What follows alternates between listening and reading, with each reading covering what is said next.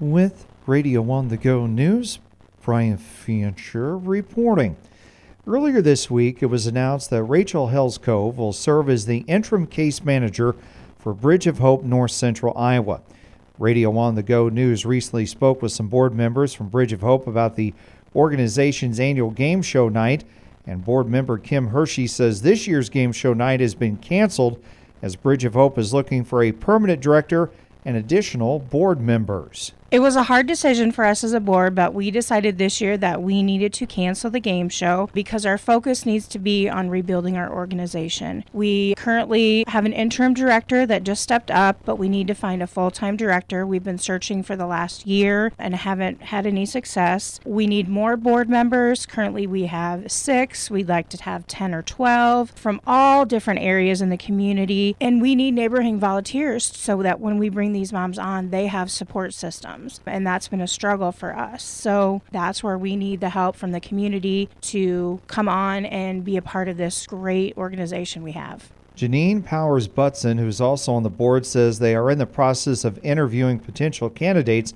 for the director position. You can send your name and your background in so it can be reviewed. We do review as a board, and we do not know who you are until you're hired. Most of the time, we just discuss what qualities you have that would benefit our board. As a board, we are to bring names with us to kind of figure out who's interested. We know organizations are having a heck of a time keeping people. I realize that in our hearts, the few of us that are on the board, this means something to us. I don't know what it's like not to raise a child without a spouse. I don't know what it's like not to have a support system, and I can't even imagine.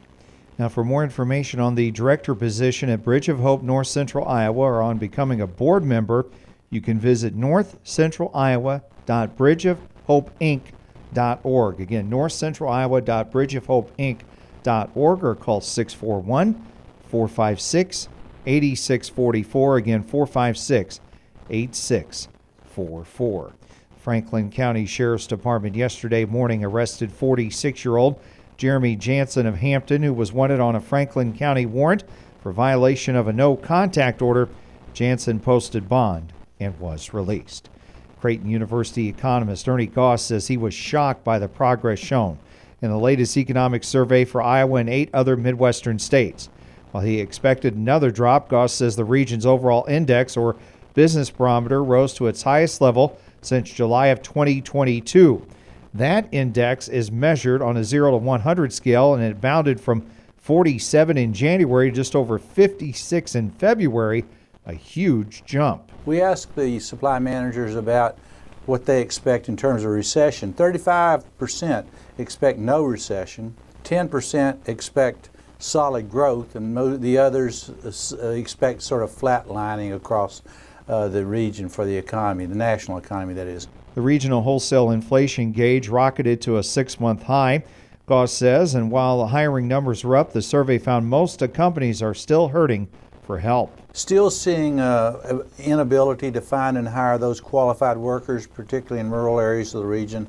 Difficulty, again, finding those workers who have the skills necessary for doing the job.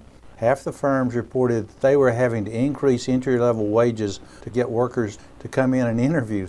The business barometer for Iowa jumped almost 6 points during the month, climbing from 47 in January, just over 53 in February. Goss says the Midwest numbers were similar and somewhat brightened the projections looking ahead. The outlook, at least our numbers now, are pointing toward sideways movement in the overall economy. In other words, even with the really significant bounce for the month of February, we're still talking about slow to no growth in the regional economy.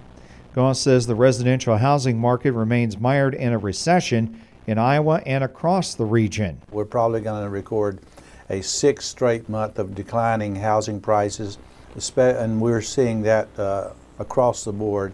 And we're also seeing, of course, higher interest rates.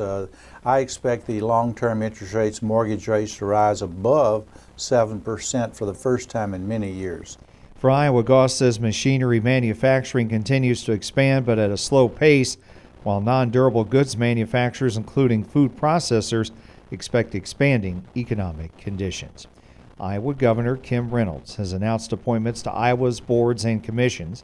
The following appointments are subject to confirmation by the Iowa Senate. Kenneth Lloyd of Hardin County has been appointed to the Commission on Veterans Affairs, while Adam Wedmore from Cerro Gordo County has been appointed to the County Finance Committee, and James Sweeney of Hardin County has been appointed to the Engineering and Land Surveying Examining Board. Wednesday night, the Rockwell City Council was told with the change in rollbacks of property valuations ordered by the state, changes had to be made to the city's proposed next fiscal year budget. A public hearing on Rockwell's fiscal year 2024 budget was set for April 5th at 7:05 p.m. at City Hall. In other business, the Rockwell City Council was told that the City Swimming Pool Board has finalized the job duties for the pool for this summer, which will be presented to the council members. In addition, applications for the lifeguard jobs will be due at the end of this month.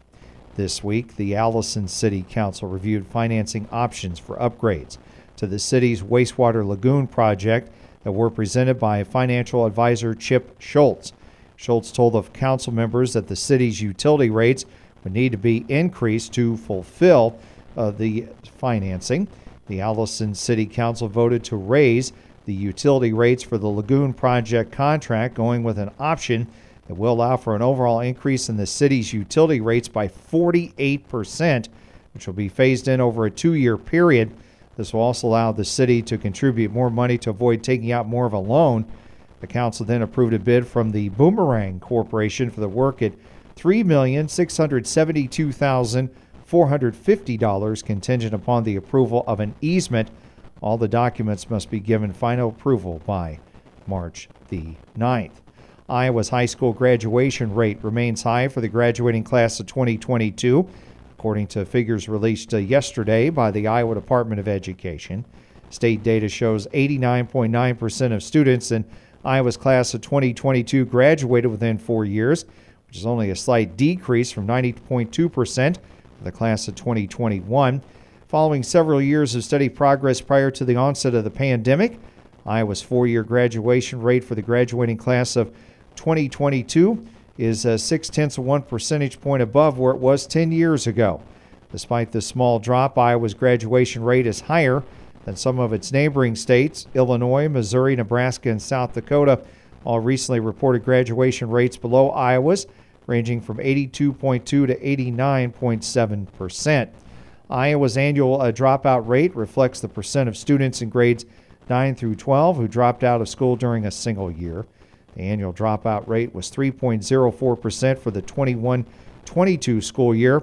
The state's 21-22 dropout rate represents 4,698 students in grades 9 through 12.